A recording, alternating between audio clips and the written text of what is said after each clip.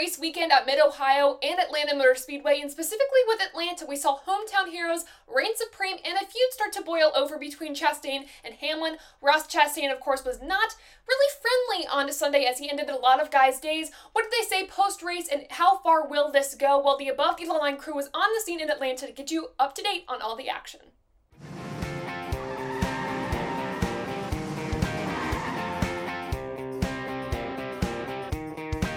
This episode of Above the Line is presented by Haymaker Coffee. If you work hard, run hard, fight hard, and play hard, Haymaker Coffee has the coffee for you. Make sure to use the promo code RACE10 to get 10% off your order of Haymaker Coffee. Hey race fans, it's Taylor, and welcome back to Above the Line, the show where we talk all about the NASCAR Cup Series. And it was such a fun weekend. I took a bit of a detour, and I actually covered the Truck Series this weekend at Mid-Ohio, my first in-person race media coverage. If you can't tell, I am completely burned on my arms. Make sure you wear sunscreen if you're ever going to cover a race, or even if you go to the racetrack, please wear your sunscreen. I learned my lesson completely, but I had a blast at Mid-Ohio. I'll probably talk about that experience in a little video. Maybe I'll put out this week or next week, or I'll talk about it in the live stream. But besides the point at Atlanta, there was a lot of controversy to talk about and a little bit of mix-up in the points that we got to talk about, but I was very happy to have Dom Joseph and Rob Branning on the scene covering all the action, from photos to ad-track interviews that you can check out on TobyChristie.com's YouTube channel, the one that you're looking at right now. But, you know, I feel like we need to hear from Dom, who was actually at the track. Here are his thoughts post-race before we get into our results. Well, the weekend is complete here at Atlanta Motor Speedway. Wow, what a race. What two races we had. The Xfinity race and the Cup race were both incredible. Sitting here at a very, very quiet Atlanta Motor Speedway right now. Everything's all finished up. They're all packing up and leaving. Chase Elliott has just left the press conference room not too long ago. He, Jeff Gordon, Rick Hendrick all talked about this victory and what it means to them. Chase Elliott and Bill Elliott joined Dale Jr. and Dale Earnhardt as the only father-son duo to ever win at this racetrack. So let's talk about what I saw personally from here in the pits during this race. Tell you what, hard pressed to find another car faster than Chase Elliott. I mean, by far the most deserving race car to win this event. Not just because it's the hometown kid. He had the best car all the way through. Had the absolute best car. The only other person that I could compare it to would be Denny Hamlin early on, but that car just couldn't get back to the front towards the end of the event. And then, of course, what happened with Ross Chastain. We all saw that. Kind of surprised that Denny didn't approach Ross at the end of the race. I was prepared for it. I was hoping it would happen for the sake of content, but didn't happen. But again, a great event here. I love the new Atlanta. I love the new Atlanta. It brings a whole new spectacle to the sport. An intermediate super speedway. It's an A+ for sure. But going through what else I saw, you know, Chastain, that move, I don't know how I feel about it. I just don't understand how this keeps happening. But again, this is just a guy that just goes for broke every race. It is bring home the trophy or bring home the steering wheel at Team Trackhouse Racing. Daniel Suarez is the same way. Austin Cindric finished P3. This is a great race for the rookie.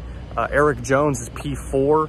So Richard Petty GMS Racing, a great showing for them, even though Ty Dillon had damage from a crash. Eric Jones was able to bring home a good finish for the team. And then Ryan Blaney rounded up the top 5. I feel like Blaney could have had a shot at the victory if he was a little bit closer at the end, but unfortunately he was unable to get that opportunity. He was fast all day. He was fast all day as well.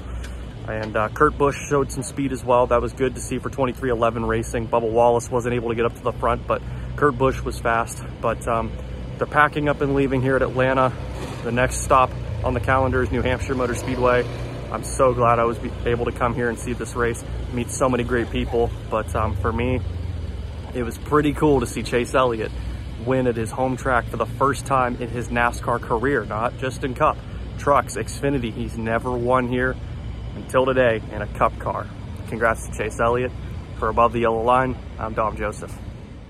Again, gotta thank Dom Joseph for covering all the action on pit road, the media center, and beyond for the Xfinity Series and the Cup Series. If you want to check out the individual interviews from this weekend that he did, make sure to check out all the other videos on the TobyChristie.com YouTube channel, the channel you're watching right now. Also, make sure if you want to check out the Mid-Ohio interviews that I was able to do, check them out on this channel as well. But like Dom said, there really needs to be no introduction with Chase Elliott winning. He becomes the second Georgia-born driver to win at the track, the first being his father. And with that said, they become the second father-son duo to win at the track, the first being the Earnhardts. We talked about this last week, but last week was 18 races into the season. We had not yet had a 3-time winner, which has never happened in the Cup Series before. Of course, we just needed one more race to kind of get there as Chase Elliott becomes the first 3-time winner of the season. He swept the stages, so congrats to Chase Elliott on winning the Quaker State 400, a very well-deserved win. Now let's go to the rest of your top 10. We're going to kind of intersplice this with down the line talking about key moments from the race. We have individual driver comments from a lot of these instances that happened on the track. We got to start with the second place finisher of Ross Chastain. Again, caused some chaos on Sunday. He had a really strong car all day long. It was either he was in the wrong place at the wrong time or he was in the right place but made the wrong moves. I don't really know. On lap 93, he actually spun Martin Truex Jr. and it caused a multi-car wreck that actually took out Austin Dillon from the race, and he had this to say after he was taken out of his number 3 car. They've gotten a lot of praise this year because they've been pretty good, but it seems like he's in something every week, and I just hate that we hit that hard over the wreck and just kind of minding my own down there at the bottom, got taken out. But part of speedway racing, I know that, and that's part of it, but we'll keep working hard and trying to do it. So it's not just the drivers that are making direct contact with Ross Chastain that are starting to speak up. It's the drivers that are also being affected by those individual instances. Austin Dillon is pretty much saying, I've seen it happen week after week. He seems to be in these accidents and causing them every week. I'm kind of sick of it. It's pretty much the overview of Austin Dillon's comments. And then, of course, we all know later in the race, again, Denny Hamlin and Ross Chastain made contact. What does this exactly mean? Well, Hamlin, according to a report that we had on TobyChristie.com, is pretty fed up with it as well. I've said it before, I'll say it again. Hamlin is a very strategic driver, very calculated, and he's very, very experienced, which means he knows exactly when this is going to affect Ross Chastain, and I guarantee you if Chastain makes it far enough into the playoffs, which I think he will, probably make it to Martinsville battling for a championship 4 spot, Hamlin is going to guarantee that Chastain does not make it into that championship 4. Heck, I think the whole field is going to make sure that he does not win a championship at all in his career until he cleans up his act. He definitely needs to rethink some apologies here and rethink how he drives on the track. I like aggression, don't get me wrong, and I know some drivers can drive with this type of aggression and not get as much backlash as Chastain has, but it's also an era of kind of reevaluating what respect on the track looks like. Of course, we had Ross Chastain make post-race comments. Dom actually got this video for us, so take a listen. The last incident with Denny Ross, did you just lose it a little bit when you got into him? Yeah, I just should have lifted more and just slid up and was tight. I knew I was going to be tight. It was just down to the end, and I just overestimated the grip level and was just sliding. And just left rear is what caught me. So, of course, it's I hate it. I mean, it's just, gosh, I truly hate it for those guys and him. And got to know him a lot better over the last few weeks, and I overestimated the grip for a damaged car. And when I say Ross Chastain needs to clean up his act, I know that sounds a little harsh and maybe it's right on the money. I'm not really sure at this point. I get it's his racing style, but he needs to be mindful that, that type of racing is not going to be tolerated at a higher level of the sport. You're in the Cup Series. You can't be wrecking people out to gain position. That's just not right. And especially with Truex, who was pushing him into the corner, you can't do that. So that's the problem I have with Chastain. And again, he's saying that he's sorry. He hates it for these guys. But where are we seeing where he's correcting his actions on the track? And I get it's a super speedway race. I understand that everyone's pushing and shoving in Atlanta Motor Speedway, especially now with the reconfiguration, is very, very tough.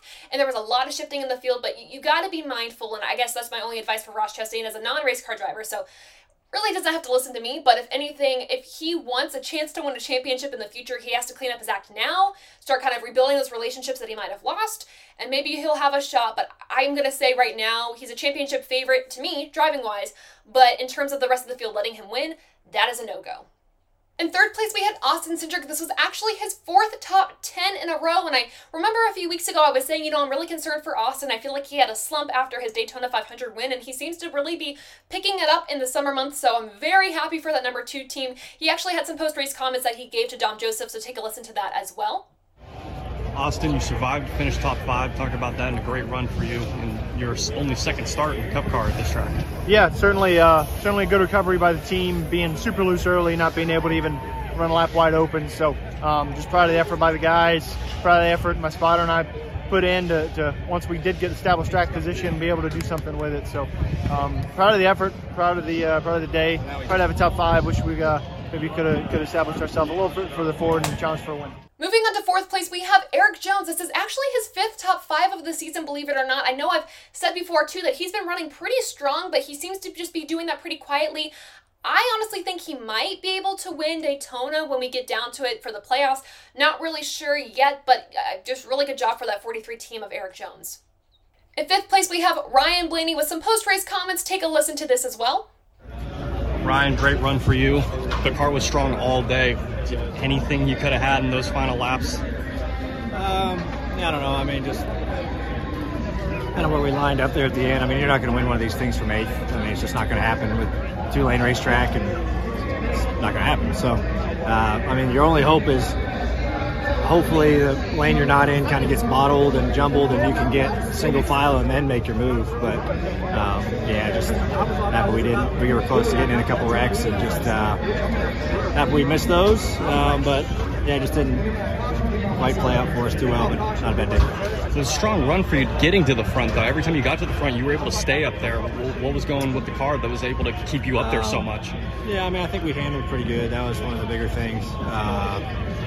One of the bigger things I think we did better than most. Really everybody but the 9. I think we were better handling than for sure. So yeah, just being able to make aggressive moves, that's one of the biggest things. And able to do that, just not the right place, right time.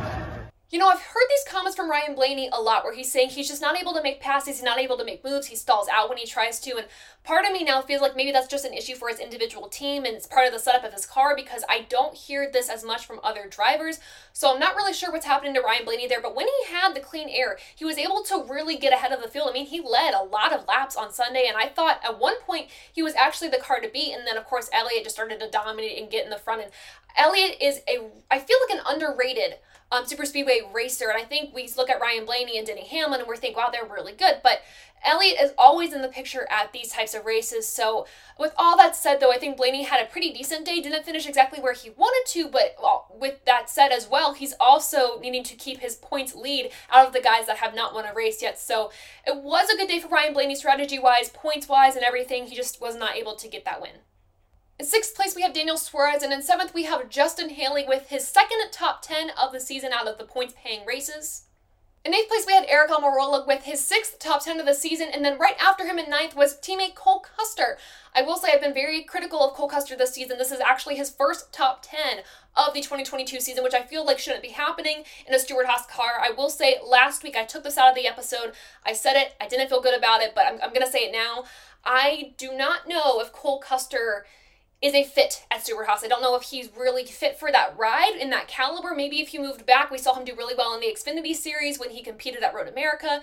Maybe that's the place for him. I feel like he was moved up too soon. Yes, he has a Cup Series win at Kentucky. I totally get that, but I think with the caliber of competition we're seeing in the Cup Series, he's not matching that. So a really good day finishing in the 9th position, but I'm not sure if that's going to carry through the rest of the season, though I would like it to. I don't know if that's going to happen, but I guess a really good day for Cole Custer in that 41 car. Finally, in the top 10, we have Harrison Burton, and of course I got to bring a Strictly Stat into this, the stats wizard at TobyChristie.com. Now the stat is, which boggles my mind because I'm a little bit older than Harrison, and I couldn't even do this even if I was a driver. He is the first driver to be born past January 1st of 2000 to be in the top 10 in the Cup Series. That is pretty wild. I say that about his stats all the time, but that's crazy. I mean, a really good job for Harrison Burton for finishing in the top 10. A really good momentum boost for that team, and I hope they can carry it through, and especially if he has a chance to get into the playoffs. He seems to be a pretty decent speedway racer. Maybe he could be a surprise winner at Daytona. I'm saying that about a lot of drivers, honestly, but maybe he could. I'm seeing him gain a lot of confidence in this next-gen car, so another congrats goes to the 21 team of Harrison Burton for this weekend on a top 10 finish. All right, let's talk about our key players outside the top 10. 3 guys I want to note. First off being Bubba Wallace in the 14th position. I think we all thought that he was going to do pretty well considering that he was pretty much guaranteed. We're not really guaranteed, but he almost got a win at Atlanta in the spring, and he's really good at super speedway races. Just the car wasn't working for him, and I'm not sure what was happening. I was listening to his radio. He said, I'm waiting to crash. This is like the Texas All-Star race, and he basically was like, get ready for me to just crash and burn, which was pretty disappointing to hear over his radio because I thought that he had a pretty good chance. I had him in my fantasy lineup. Didn't go as well as I thought it was going to be, but at least it wasn't worse than Christopher Bell. In the 19th position, we had Christopher Bell with 24 laps to go. He actually spun the car on the track.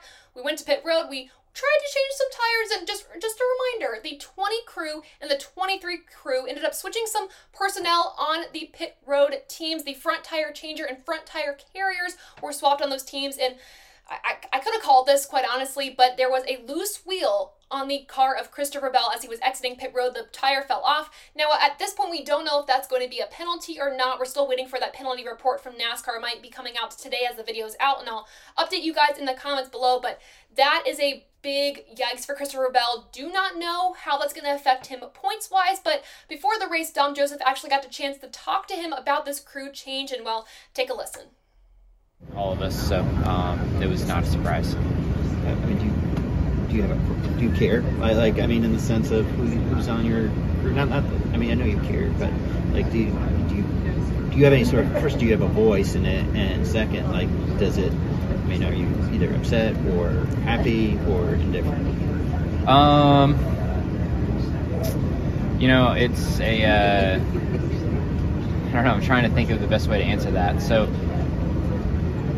We have had pit crew issues on the 20 as well. You know, it hasn't been all fun and games for us on the 20 group either. So, you know, I think that both of us, the 23 and the 20, are looking for improvements. And, you know, we've been saying that we've been looking for improvements. And this is, you know, I think I don't want to say maybe a first step. I don't know what the 23's gone into, but a step to hopefully improve both teams, and you know, we'll see how it plays out. So after Dom got this interview, we talked about the comments a little bit together. He might have a different opinion than I do on this, but for me personally, I feel like his response was a little calculated, and I don't mean that in a bad way. I think he was just trying to choose his words carefully. Like, these are the cards I was dealt. I don't necessarily think he actually had a say in this, but it's something that they're going to try. He's going to trust the team and trust the process. It didn't actually work out too bad for him, though, even though this was a bad instance and it could cause a pretty significant penalty. At least he didn't fall below the cut line at this point. We'll talk about points in a second, but that is Christopher Bell's day in the 19th position. All right, we interrupt your regularly scheduled program to bring you some big NASCAR news. This actually released as I was doing the final touches on the edit for today's episode of Above the Yellow Line. But guys, 23XI Racing made a big announcement that they signed Tyler Reddick for the 2024 season. What does this mean? Let's break it down. So I've been following the reactions on Twitter, and there's a lot of questions that people have. There's a lot of questions that I have, quite frankly, about this move and the timing of it. So let's just start by talking about the timing of this announcement. Personally, for me, I'm going to agree with a statement released by RCR. RCR said, quote, "We're proud of the success Tyler Reddick has found at Richard Childress Racing. We're focused on winning a championship in 2022 and 2023, although timing of this announcement could not be any worse." Why do I think this? Well, I know 23XI Racing, I think, maybe wanted to capitalize on the win that Tyler Reddick had. So they're like, hey, he just won a race. We're doing a little shaky right now. I know both of our drivers are winners. Kurt Busch won at Kansas this year, but you know what? Let's give people something to be excited about for our organization. Let's announce this now that Tyler Reddick is going to join our organization. He's a new NASCAR Cup Series winner. Let's do it. So for them, the timing is perfect. For RCR, for Tyler Reddick, who's going to be looking for a championship, just getting off of a win, that is going to split his focus between the future and the present. And I love Tyler Reddick, but sometimes I feel like he can be a little bit squirrely and in focus just a little bit. So that is where I get concerned for him. And I get concerned that I don't think Tyler Reddick's ready to win a championship quite yet, even in the next 2 years, but I feel like it's going to hinder his results quite possibly. But then we also have to think, Tyler Reddick has an option on his contract to be picked up for 2023. I mean, I would assume that Richard Childress Racing is going to pick him up for 2023 because, as they said in their statement, that they're focused on a championship for 2022 and 2023 with Tyler Reddick. So I don't think that Tyler Reddick's going to be going anywhere just in the meantime between the 2022 and 2024 season. But it is a big mix up at RCR, and, talking about who could fill that spot at RCR. I know Austin Hill could be a really good candidate for that. If we're going to be looking outside the Cup Series, Noah Gragson, he's always a wild card pick with Junior Motorsports wanting to move up to Cup, even just doing some one-off races. Noah Gragson has already dipped his toe into the Cup Series with other teams. Beard Motorsports, we got Colleague Racing as well for Noah Gragson. So if he's looking for a full-time ride, as long as he, kind of cleans up some of the aggression on the track, RCR could be the spot that he finds his home potentially. That is just a theory that I have. But going back to the 2311 racing announcement, Denny Hamlin said, I watched him, I raced him, I wanted him, and I got him. He's been watching Reddick for a while, and Reddick is one of those talents in the garage that if you develop him correctly, if you really focus on him, give him the time that he needs, he's going to succeed. But then that leaves the question, is Tyler Reddick going to be in a third car, or is he going to be taking somebody's place? Kurt Busch, he's a veteran driver. We have a lot of drivers retiring after the 2023 season. Kevin Harvick, Eric Almirola might be staying after this season. It is a rumor that has been going around that maybe he's going to be adding another year. He said he's going to be racing this year like it's his last year, but we don't have any confirmation since this rumor that he is going to actually be leaving after the 2022 season. So we have a lot of drivers that might be retiring after 2023. Heck, we don't even know what Kyle Busch is doing this season. So maybe Tyler Reddick takes the 45 car. I don't think that they would get rid of Bubba Wallace. I don't think Bubba Wallace would look at a different opportunity. He's found a home with 2311 Racing. It was, circled around him. That's just how my perception of 2311 Racing was and is. So I don't think Bubba Wallace is going to move, but if they're going to be putting him in a third car, again, this is not confirmed. They mentioned that they don't know what's going to be happening after the 2023 season, whether they're going to have a third car or if somebody from the team is going to retire. None of this is certain, which is why I'm also kind of weary on the timing of this announcement. But if they have a third car, I don't think there's a charter out there for them to acquire. So that's where this gets tricky. I got to talk to Justin Marks at Mid-Ohio about the Project 91 car. And I asked him, do you want this car to eventually be chartered, or do you want to keep it kind of as a show car for, a lack of better words? And he was like, that's a really good question. We want to focus on getting, Watkins Glen done this year. Next year, our goal is to run every single road course race, but, kind of talked eventually maybe looking at chartering that car. That's something that they would like to see in the future with getting a third car. So if they're looking at getting a third car in the future, though, I don't know if it's going to be for 2024, and 2311 Racing is looking at getting a charter for a third car in 2024. That limits the options of how many people can acquire that charter. So it's a gutsy move for them to announce this right now. And part of me is thinking maybe it's hey, watch out, we're coming for a charter. If you have one you want to sell, come to us first. That could be the possibility with this, but it is a crazy thing that is happening at 2311 Racing. Let me know what you think about it in the comments below, what you think about this move. Was the announcement weird timing? Who do you think is going to go to RCR? Lots of factors that are going to be crazily discussed in the next few weeks, and especially with silly season in 2024, going into the 2024 season, that's going to be absolutely wild. So leave your thoughts in the comments below, but back to the regularly scheduled program, the original Above the Line episode. Finally, we have to talk about one of the most impressive drivers of the day, or at least the second half of the race, Corey LaJoie. In the 21st position, we have Corey LaJoie, and I was rooting for him to win so bad. I really wanted to see a surprise winner in the playoffs, and I think after the race he put on in the second half of the Quaker State 400, he's incredibly deserving of that spot, and maybe, like he said, he's going to throw a Hail Mary for Daytona as well. We'll see what happens, but after a caution caused by Kyle Busch and Cody Ware, I'm not necessarily sure how that caution was caused and how they spun. I'm still confused if it was an individual instance or not. Really don't know. I watched the video back so many times and I cannot figure it out. But after that caution, there was a pit stop. Corey LaJoie decided to be gutsy and took 0 tires on that pit stop, got off pit road in the first position, and he was leading the race from there. He traded the lead back and forth with Chase Elliott, and his car was actually really strong just leading. And I will say there were some wobbles here or there, and there were some hesitant moments, but overall, just seeing him being able to lead that charge at Atlanta at a really tough track, I was incredibly impressed, and unfortunately on the last lap is where he lost, and Chase Elliott pulled a pretty massive block on Corey LaJoie that sent him into the wall and caused some wrecks behind him. There was a caution that was thrown on the last lap, and Chase Elliott was deemed the winner on that caution. Of course, the hometown hero wins at his home track, which did cause a lot of controversy, though, on social media as he won under a caution, like I mentioned. A lot of people were saying, well, if it was any other driver, there wouldn't have been a caution. But, and yes, I can see that for sure. I understand that there might be favoritism for Chase Elliott. We've seen a lot of really odd calls with his wins, like rain races especially as well. I'm thinking back to Circuit of the Americas, I believe, last year, where it was raining really hard and they didn't call the race, and it was really until they were kind of figuring out that Chase Elliott was running out of fuel. Once he was really close, they called the race, Chase Elliott won. That was a little skeptical for me, I will say, just as a fan, just in general, and even just as a fan of Chase Elliott in general. I was skeptical about that call, but for this, I think it was justified. Listen, we've seen a lot of scary wrecks at super speedways, and I've seen a lot of times too where they haven't thrown the caution right away. And that's not good. When you have really bad wrecks at a super speedway race, you want to get to those drivers as soon as possible to make sure they're okay. They're carrying a lot of speed, and especially if they're wrecking into a turn, into the safer barrier at a hard hit, especially knowing with these next-gen cars how much harder the hits are in the car than what they appear to be on TV. You want to get to those drivers as soon as possible, so as soon as Corey LaJoie caused that wreck on the last lap, they called the caution. I think it was justified. You can have your conspiracy theories as much as you want. I totally get it. I understand it, especially if you're not a Chase Elliott fan. There's some frustration there. If you just don't like him because he's everyone's favorite, I also understand that, but I will say for safety purposes, that caution was absolutely justified. So I will say I think Chase Elliott won it fair and square. Also, again, to mention he was the dominant car during that race, but it still sucks for Corey LaJoie, and I think he's going to win at some point. I can guarantee you he will. I just don't know if it'll be this season, but Corey LaJoie, my goodness, in the 21st position had one heck of a race.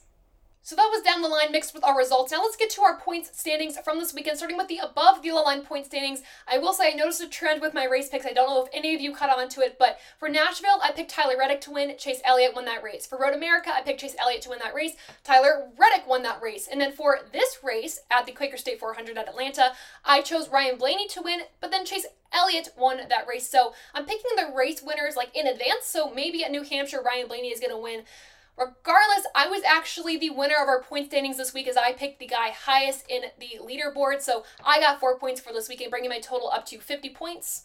Next up in the standings was Adam. He picked Bubba Wallace. He gained 3 points this weekend, giving him 53 points. Next up was Dom Joseph. He picked Denny Hamlin. He gained 2 points, bringing him to 45 points. And finally, Brandon Lowe. Unfortunately, Chris Buescher did not finish this race. Nevertheless, Brandon earned 1 point for this weekend. Now he's up to 45, tied with Dom. Now let's look at our playoff grid. There's only a few changes to note. Now, obviously, Chase Elliott with 3 wins. Now he's at the top of the leaderboard as he was to begin with, but now he's pretty much almost solidified the regular season's points champion.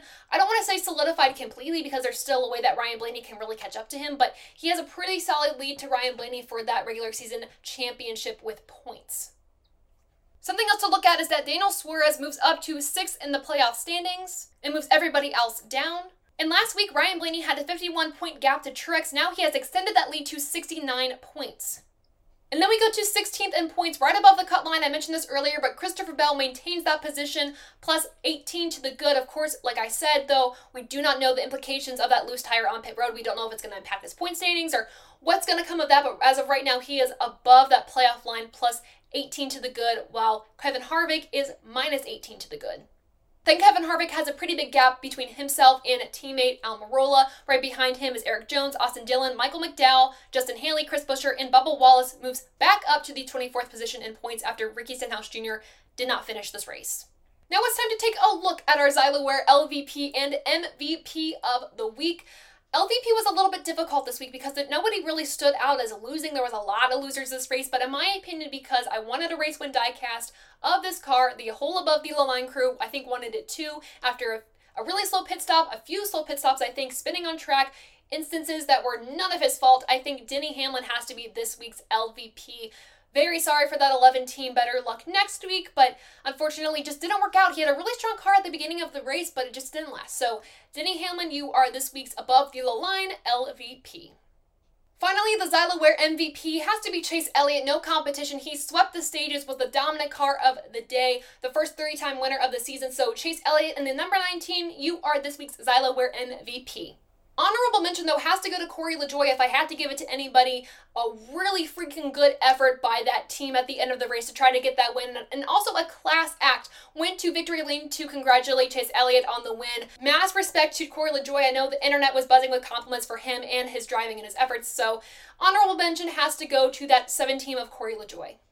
Finally, to close out our recap after this point standings, the results, the MVP, and down the line, let's go to rating this race above or below the yellow line, starting with your Twitter comments on a Twitter poll that I posted following the race. 38% of you said this race was great, 36% said this was good, 19% said okay, and 7% said bad. I also put a poll on the community tab on the Toby Christie.com YouTube channel, so make sure you vote on that as well. But here's what the YouTube community had to say. 61% of you said this was a great race, 20% said good, 14% said okay, and 6% said bad, so pretty on par with what we saw on Twitter.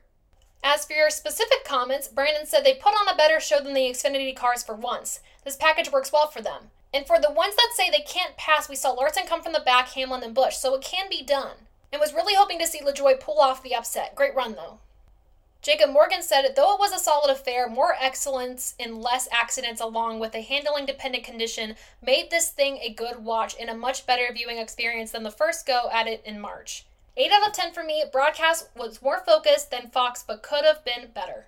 Next, Heidi Fox said she loved the racing, and finally, from our very own Adam Lucas, he said Atlanta will never be the same again. I hate to say it, but the Mini Superspeedway is a fan favorite, but not my favorite by a long shot. I always believed that 4 high-anxiety races per season, Daytona and Talladega, was plenty enough. That is not the case, as I was anxious and just waiting for the field to be decimated piece by piece throughout the 260-lap affair. Passing was not easy, and the cars were very choppy looking from the broadcast.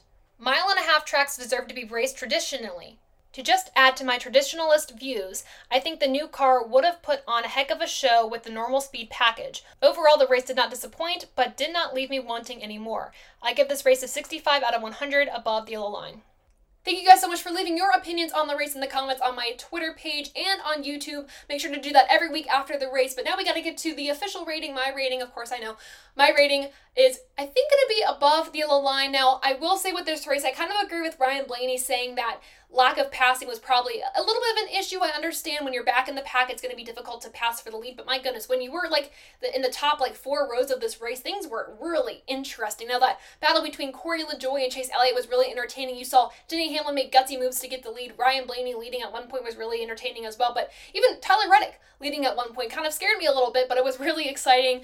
I got to give this race a 90%. I think it was a really solid race. I think the caution at the end, I will say, though, I think it was fair. I already talked about my points about that. Again, I just want to see Elliott win a race, not necessarily legitimately, but without controversy for once. So that being said, I got to give this race a 90, but it was a really good and entertaining race at Atlanta Motor Speedway. I'm very excited for what this race brings next year. All right, now it's time to preview the Am Better 301 at New Hampshire Motor Speedway, or Loudon as we call it, starting with your track facts and driver stats. The track length for New Hampshire Motor Speedway is 1.058 miles long. The race length is 301 laps, or 318.48 miles. Stage 1 is 70 laps, Stage 2 is 115 laps, and the final stage is 116 laps long. Next up, your driver stats. The last driver to win at the track was Eric Almirola. The active driver with the most track wins is Kevin Harvick with 4. The active driver with the best average finish at the track is Denny Hamlin with a 9.6 average finishing position. This is where things get interesting. It's no longer Hendrick. We have a lot of Hendricks in a row with this, but the team with the most track wins at New Hampshire Motor Speedway is actually Joe Gibbs Racing with 11 wins to their name. And finally, the wins by manufacturer. Chevrolet has 19, Ford has 17, and Toyota has 9. Finally, let's get to to watch, to worry for the race at Loudon. I gotta say, there's a theme with this. We have 2 drivers from the same team in the to watch category, and the same goes for the to worry category. And I gotta start with our to worry. The first driver I'm gonna be worried about, rightfully so, is Christopher Bell. The pit crew swap didn't really favor Christopher Bell well, and he's going to be clawing his way to stay above the cut line. Kevin Harvick is pretty decent at New Hampshire, so I'm thinking that if Christopher Bell has issues, this could be Kevin Harvick's chance to get above the cut line. Also concerned a little bit because Christopher Bell actually finished this race in the 2nd position last year, but he had, a pit crew that he was used to. This year, he does not. So that's why I'm going to be concerned about Christopher Bell going into the race at Loudon. The final to worry driver has got to be Martin Truex Jr. He finished this race in 12th last year, and it's another points concern. I mean, he's pretty good above the cutoff line, but again, if we have a new winner, that's going to put him right on the cusp of going below. So that's why I'm going to be worried about Martin Truex Jr. He's also, I think, just better at the short tracks, to be honest with you. So that's where I see him maybe doing well, with this being the magic mile, but gonna be a little worried about Martin Truex Jr. as he goes into New Hampshire Motor Speedway. Finally, our to watch. Got to start off with Eric Almirola. Now, a top 10 at Atlanta is not really going to translate over to a top 10 at New Hampshire. But again, we remember that Almirola had the Cinderella story. He won last year's race after a weird rain start and then the lights going down. Of course, New Hampshire does not have lights at the track, so as the track went dark, we had to end the race early. And Almirola, with his strategy, won. I'm going to be concerned because, you know, that was based off of a strategy race with timing. This one, the weather looks pretty decent, so it's not going to really be a weather race. I'm going to be watching Almirola to see if he can keep up with just normal strategy for this race and seeing if he can retain or maybe get another win out of this. So Almirola is going to be one of my guys to watch for this weekend. And my final guy to watch is going to be Kevin Harvick. I mentioned this earlier, but with Kevin Harvick just below the cut line, fighting with Christopher Bell for that final position in the playoffs, he can use this to his advantage. Christopher Bell does not have a crew he is used to. Kevin Harvick does. I'm going to be seeing if Kevin Harvick can gain some points and get himself above the cut line this weekend at Loudon. So who are your to watch to worry for New Hampshire Motor Speedway? Let me know in the comments below. And with that, we are done with this episode of Above the Yellow Line, the show where we talk all about the NASCAR Cup Series. To catch more Above the Yellow Line content, make sure to follow me on Twitter @_TaylorKitchen_. For post-race polls and daily questions, and Above the Yellow Line on Instagram, YouTube, and wherever you get your podcasts.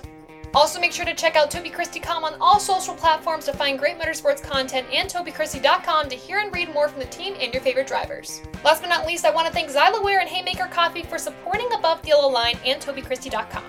You can find all of our social pages linked in the description below, but before you check those out, make sure to like this video, subscribe to the channel, share this with your friends and family, and guys, thank you so much for supporting us here at Above the Yellow Line and TobyChristie.com, and until next time, I'll see ya.